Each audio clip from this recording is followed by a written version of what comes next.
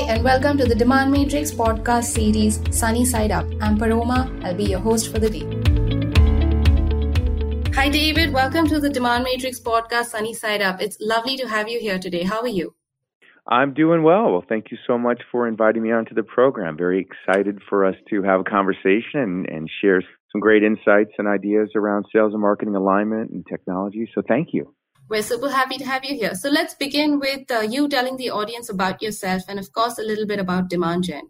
Sure. I never set out to necessarily start a company like this. We've now just passed our 12-year anniversary, and the company came from, I ran marketing in Silicon Valley for about 2 decades. And during that time, this is from the late 80s all the way up to 2007. During that time, right, we saw the advent of the internet. We saw dramatic change in the way companies were going to market. And I was experiencing those changes and embracing those changes as I ran marketing at various different software and technology companies.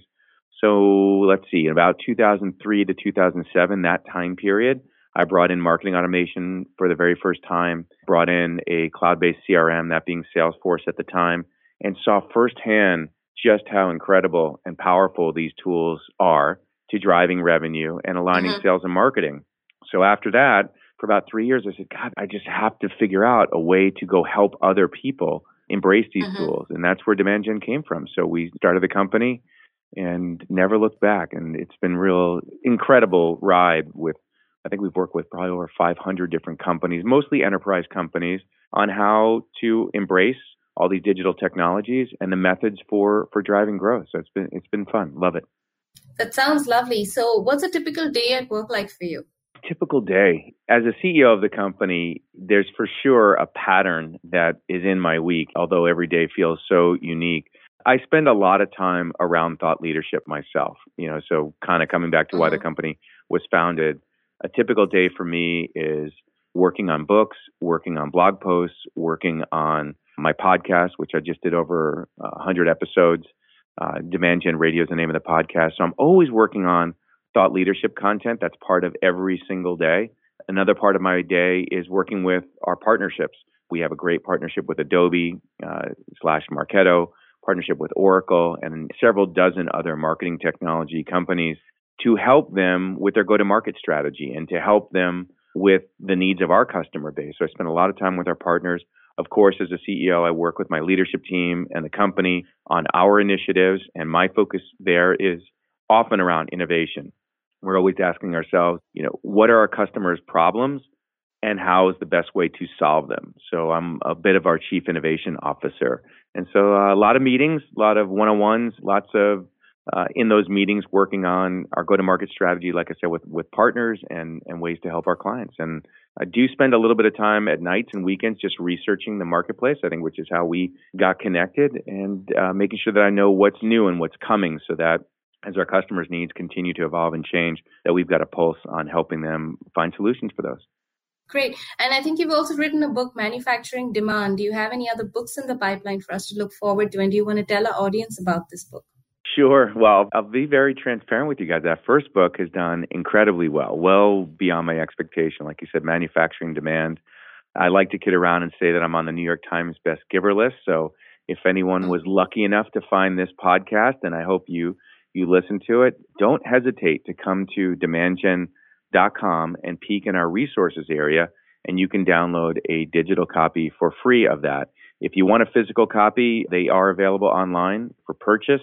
We do give them out to our clients as gifts, and not just because it's a gift of information, but it really is a recipe book. So if anybody hasn't read it, it explains the why of aligning sales and marketing, and it explains the how to align sales and marketing with the use of marketing automation and CRM. So book's done phenomenal, #1 book in its category. And as you said, I then started on a second book, and I got to say, this one's a lot harder to write than the first. And I don't know the exact reason for that, other than a lot of it is bandwidth for me, just getting enough time to write a book, as busy as we have been. But the second book, to answer your question, is the working title is called Agents of Change. And it's a story, really a tapestry of stories that our clients have gone through so that I could share for everyone how to go about digital transformation from a culture perspective and from a sales and marketing perspective. If the first book is a recipe book, this book is a fable, a business fable, so that people can read it and go, God, I think Dave was a fly on the wall, and hearing some of our conversations with sales and marketing, and I can totally relate to the story that this fictional company is going through. But it's designed also to be a recipe book, but more from a storytelling perspective. And I'm about a third of the way through it. I wish I was further along, and I just, when people ask me when will it be done, I say it's going to be done when it's done. I don't have a timetable for it other than I wish I'd get it to there. But I do speak a lot about the content that I've written so far. And the main thing in there, just to give you a tip-off, is about customer experience. It's actually very little to do, the end of the story has little to do with there was a specific tool or technology or method. It's really about if sales and marketing focuses on customer experience, and that is exceeding your customers' expectations, then you'll have a client for life. And I wanted to make sure that that's the theme of the book, because we can use all the tools and technologies out there to drive growth. But if the culture of the company isn't around customer experience, it really doesn't matter if you have the best product or best processes, because in the end, you're not going to succeed. You might get new customers, but they'll slip away and fall out. And so that's a big theme of the book. Great. So, of course, friction between sales and marketing is definitely very commonplace in the B2B marketplace. What are your top 5 suggestions for teams to deal with this? Number one has got to start with the culture between the team. It's one of the things that you hear in my book, when the first book, Manufacturing Demand, was my relationship with Joe Langner. Joe was the VP of sales at Ellie Mae, and I really talk about the relationship that we had. For example, people often ask, like, Dave, the name of your company is Demand Gen. Like, how did you get that URL? Like, you were a pioneer to you start using the word Demand Gen before the whole industry did. And that came literally because I wanted to change the culture between sales and marketing, which is that first thing that you need to do. So we had a sales and marketing meeting on Friday, and that sales and marketing meeting was called the Sales and Marketing Meeting. And in that meeting, probably not a surprise, sales sat on one side of the table, marketing sat on the other. So I rebranded that meeting called the Demand Gen meeting and brought sales and marketing into it. And we were having such phenomenal success in terms of changing the culture between sales and marketing.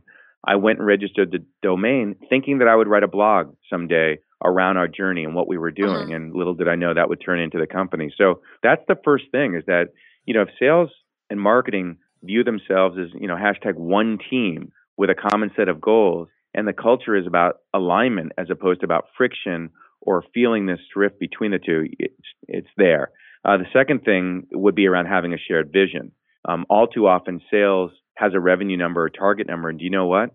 Sales doesn't know what that number is. They don't even know what the company is trying to achieve in terms of revenue growth, either from their customers.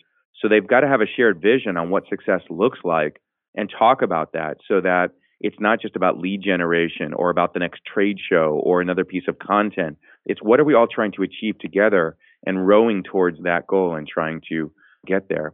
Along that, my third recommendation would be, walk in each other's shoes. Now, I'll tell you what I mean by that. You know how marketing operations can sometimes tell sales, hey, you're not attaching a contact record to every opportunity. You need to do that. Or you're not logging all your tasks in your CRM, and you need to do that. And then marketing or sales rather is telling marketing, right, I need another case study, or I need another piece of content, or I need this, or I need a template. So they're always requesting stuff from marketing, often last minute, and marketing is always requesting stuff from sales. And what you really should do, really, like if there's one thing to take away from everything we're going to talk about today, is walk in the shoes of your colleague. Go to the marketing department and spend time with them looking at what a day in the life is like in marketing and how challenging it is. And vice versa. If you're in marketing, take a break and work with sales and watch them use the CRM and watch them do outbound emails, go on joint calls with them and learn what it's like to be in sales. It's like a husband and wife. Husbands need to understand the life of the wife, and wife, can understand, the mindset of their husbands. And as long as you really respect the differences that we each have on the planet and in our roles and responsibilities, the more empathetic that you're going to be to one another, because you understand, I can't make a last minute request of marketing because they've got a mountain of things on their plate and they can't really do the kind of quality work they would want to do if it comes in last minute, and vice versa. If you know what it's like to carry a sales number and a quota and be measured every month and every quota by your revenue performance, then you might have a different appreciation for why sales is so desperate for help and always asking for things. That's number 3. Systems would be my last one. Really align the systems together, make 1 and 1 equal 3. So if you have a marketing automation and a CRM, the value will come from those. If you're using a platform like Demand Matrix and you're using it to source accounts and using it to get competitive analysis and intent data, really understand between sales and marketing how to leverage that information and put it towards revenue and growth. So make sure that you value the systems you have and get good use. And the last tip would be, kind of comes back to the vision. Have some shared goals. Every winning team has a scoreboard of some sort and have some shared goals that you can celebrate success together between sales and marketing. I don't mean just revenue goals. Maybe it's a target of a number of booked appointments for an event, or maybe it's respondents to a campaign, or maybe it's a revenue goal for a specific product or service. But have something that you together can celebrate success as opposed to what's traditional, right, where sales has a revenue goal and marketing may have other goals. Have some shared goals together. These suggestions were pretty interesting, but where do you see sales as a role in the future? Because there's been a lot of talk about it becoming a redundant role in the B2B marketplace especially. Where do you see the future of sales, and what is your take on this?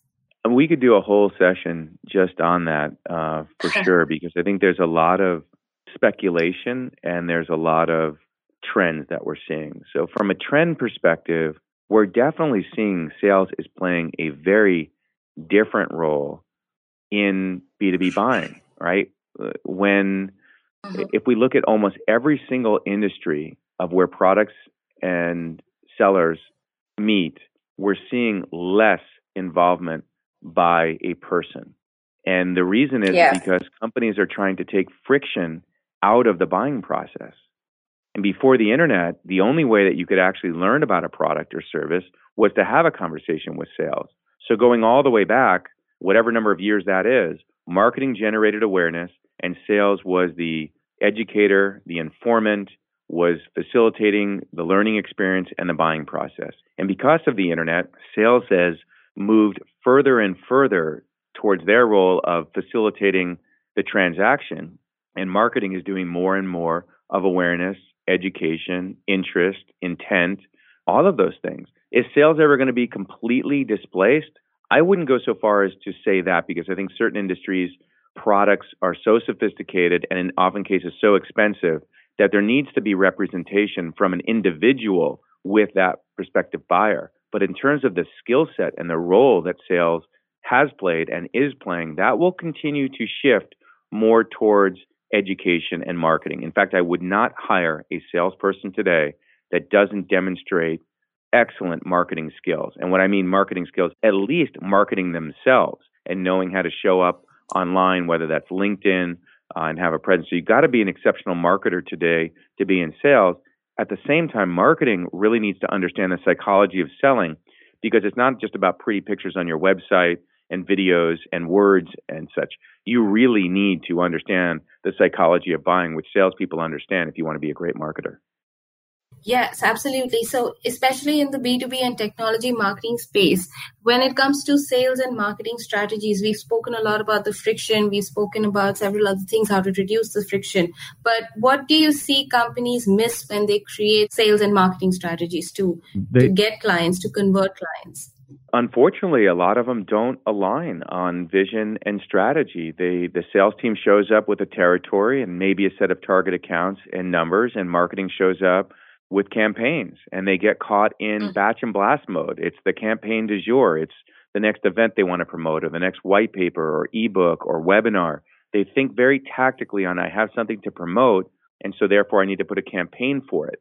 But if all those campaigns don't sum up to an actual goal and strategy, then it's random acts of marketing and it's random acts of selling, as opposed to how much revenue do we want to achieve across which products and services, how many customers do we need to do that, how much pipeline then do we need to generate, how many campaigns do we need to run, and one of the best channels. And without technologies and services like you guys provide, you can be very inefficient. It's almost like you could have a machine gun and you're shooting bullets all over the place instead of having specific targets that you're going after. I don't like using military analogies, but spray and pray marketing doesn't work, and spray and pray selling doesn't work. You got to be really targeted and go after the customers that you want with shared goals. So that, unfortunately, there's not enough strategy and vision.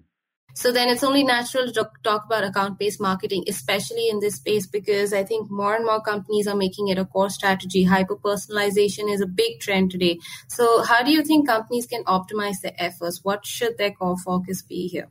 Well, first I want to say up front, just to have everyone kind of go, thank goodness the truth has been said. And that is, ABM is really hard. It's really hard. Yeah. It's not easy. It's way easier to buy lists and come up with a generic email and do a batch and blast campaign. Anybody can do that. Right. It's a lot harder to think about your audience and the persona of that audience and the company and have specific accounts to go after, to find the contacts within those accounts, and to create content that is as personalized as it needs to be. And to do all of that and all of it well and consistently is hard. Is it worth it? Absolutely.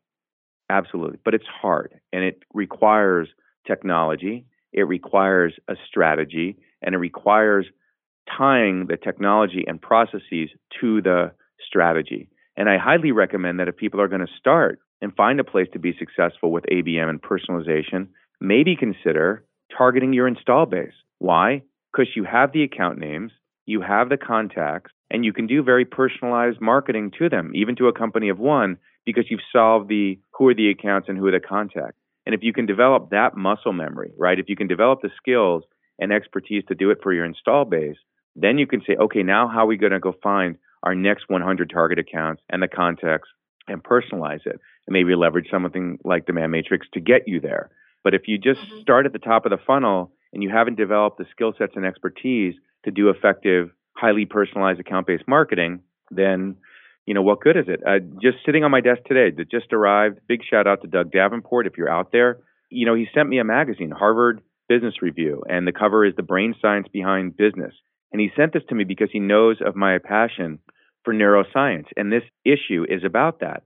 So he took the time to get the magazine, to write a handwritten card and mail it to me, which is account-based marketing. He's specifically targeting me with a piece of content that's relevant to my level of interest. And that's the ultimate form of one-on-one marketing. And how do you do that at scale? It's hard, but it's worth it.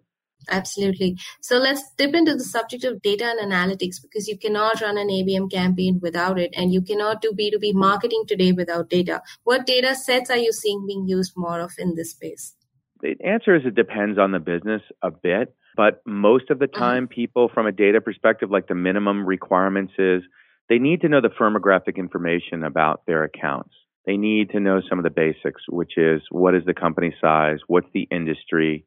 When company size could be revenue, but could it be employee?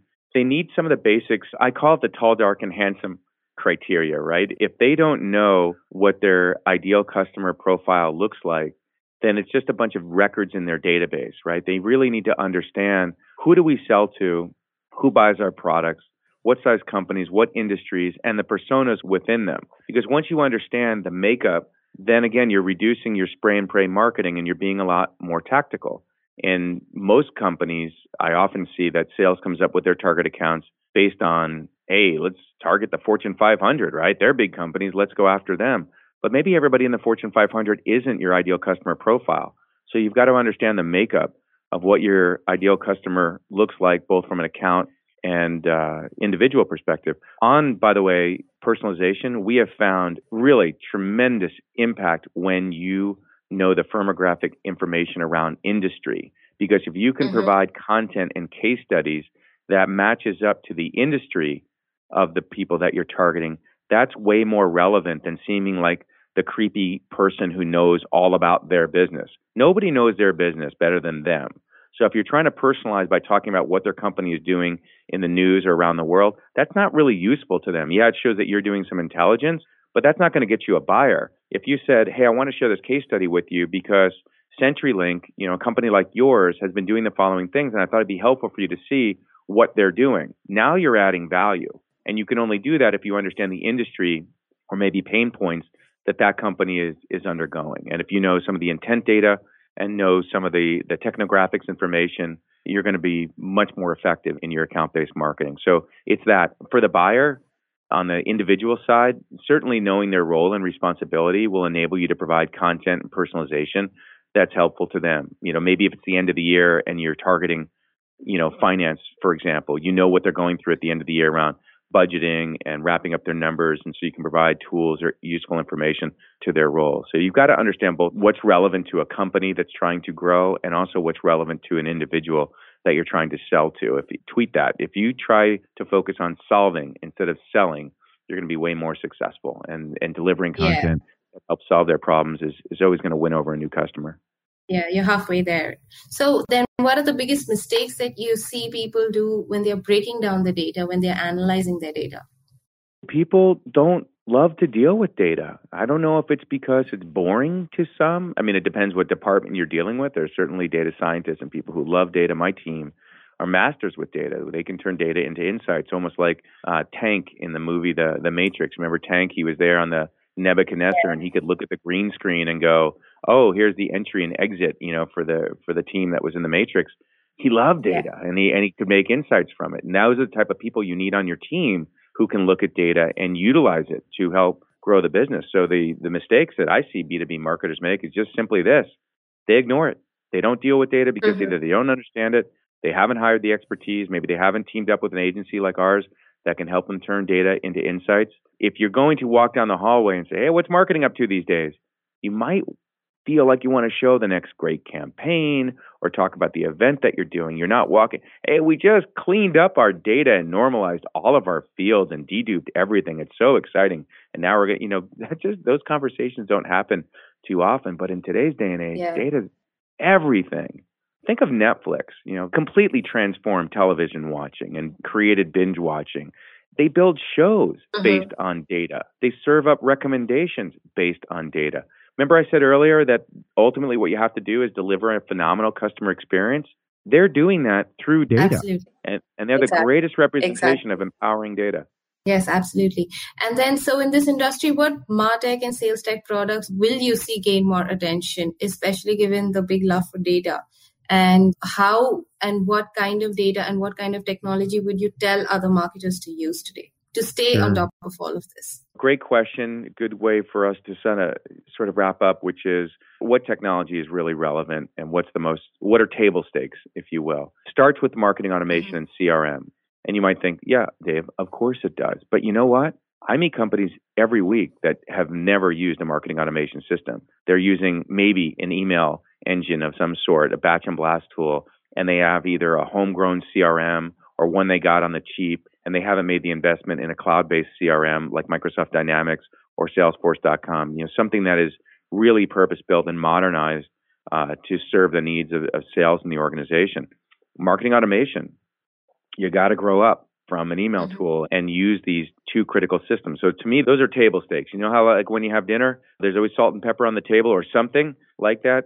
That to me is it and surprising. On top of that, you've got to have data tools these days or licensed data as a service. If you've got these great engines for demand generation and you have inefficient or ineffective data, then those tools are going to be really limited in their capability. So we're seeing the rise of CDPs. We're going to see customer data platforms become more and more critical parts of the stack.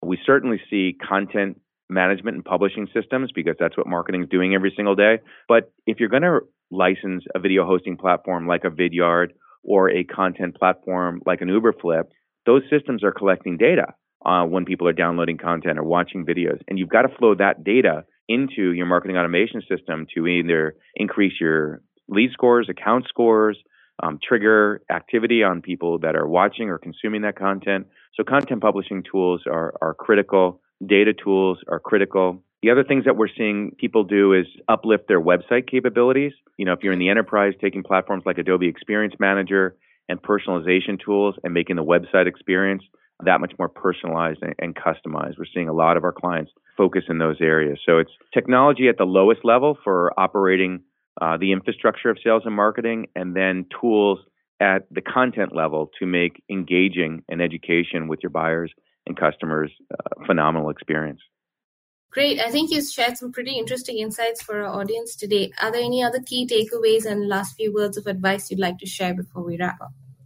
I want to come back to the empathetic side of the conversation, right? It all sounds so practical, hopefully, and directional, the information that you and I are sharing, but it's hard, and it takes the right team, it takes focus, and it takes vision, what success looks like. And so everybody's business is different. Everybody's priorities are different. And key takeaway is, if you have a piece of paper in front of you, write down these 4 letters, and I'll give you the words that go with it. Acquire, convert, measure, and expand. So ACM&E, like Acme. Each of those 4 areas is everything a marketer has to become exceptional at. In fact, marketing and selling has to become exceptional at. You've got to acquire net new leads. You've got to convert those leads into customers. You've got to measure the impact that marketing is having on the business, how the campaigns are performing. And expand is you've got to turn your customers into clients, into loyalists, into advocates. And if you give yourself a score from 0 to 5 in each of those areas, and if they're not 5s across the board, which trust me, they're not. We're all in this together. Nobody's got 5s across the board. By looking at where you are and where you need to be in the next 12 months, that will help you focus where your efforts. If you're crushing it with lead gen, but not doing so good with conversion, then improve your focus and the tools and processes you're needing for conversion. If you're getting new customers but not keeping your customers and you're attriting, then focus on expansion. And if you have no idea what's working or some idea what's working, then focus on measurement. But it's those 4 disciplines that represent everything we need to be good at, and just take a look at where you are and where you need to get to, and that's my big takeaway. That's some awesome and interesting insight. Thank you so much, David, for your time. And we hope to have you back sometime again to probably focus on a dedicated episode related to friction between sales and marketing, because that's what you suggested. Yeah. So have a great day, and we'll see you soon. Thank you for having me on the program. All the best to you and your audience.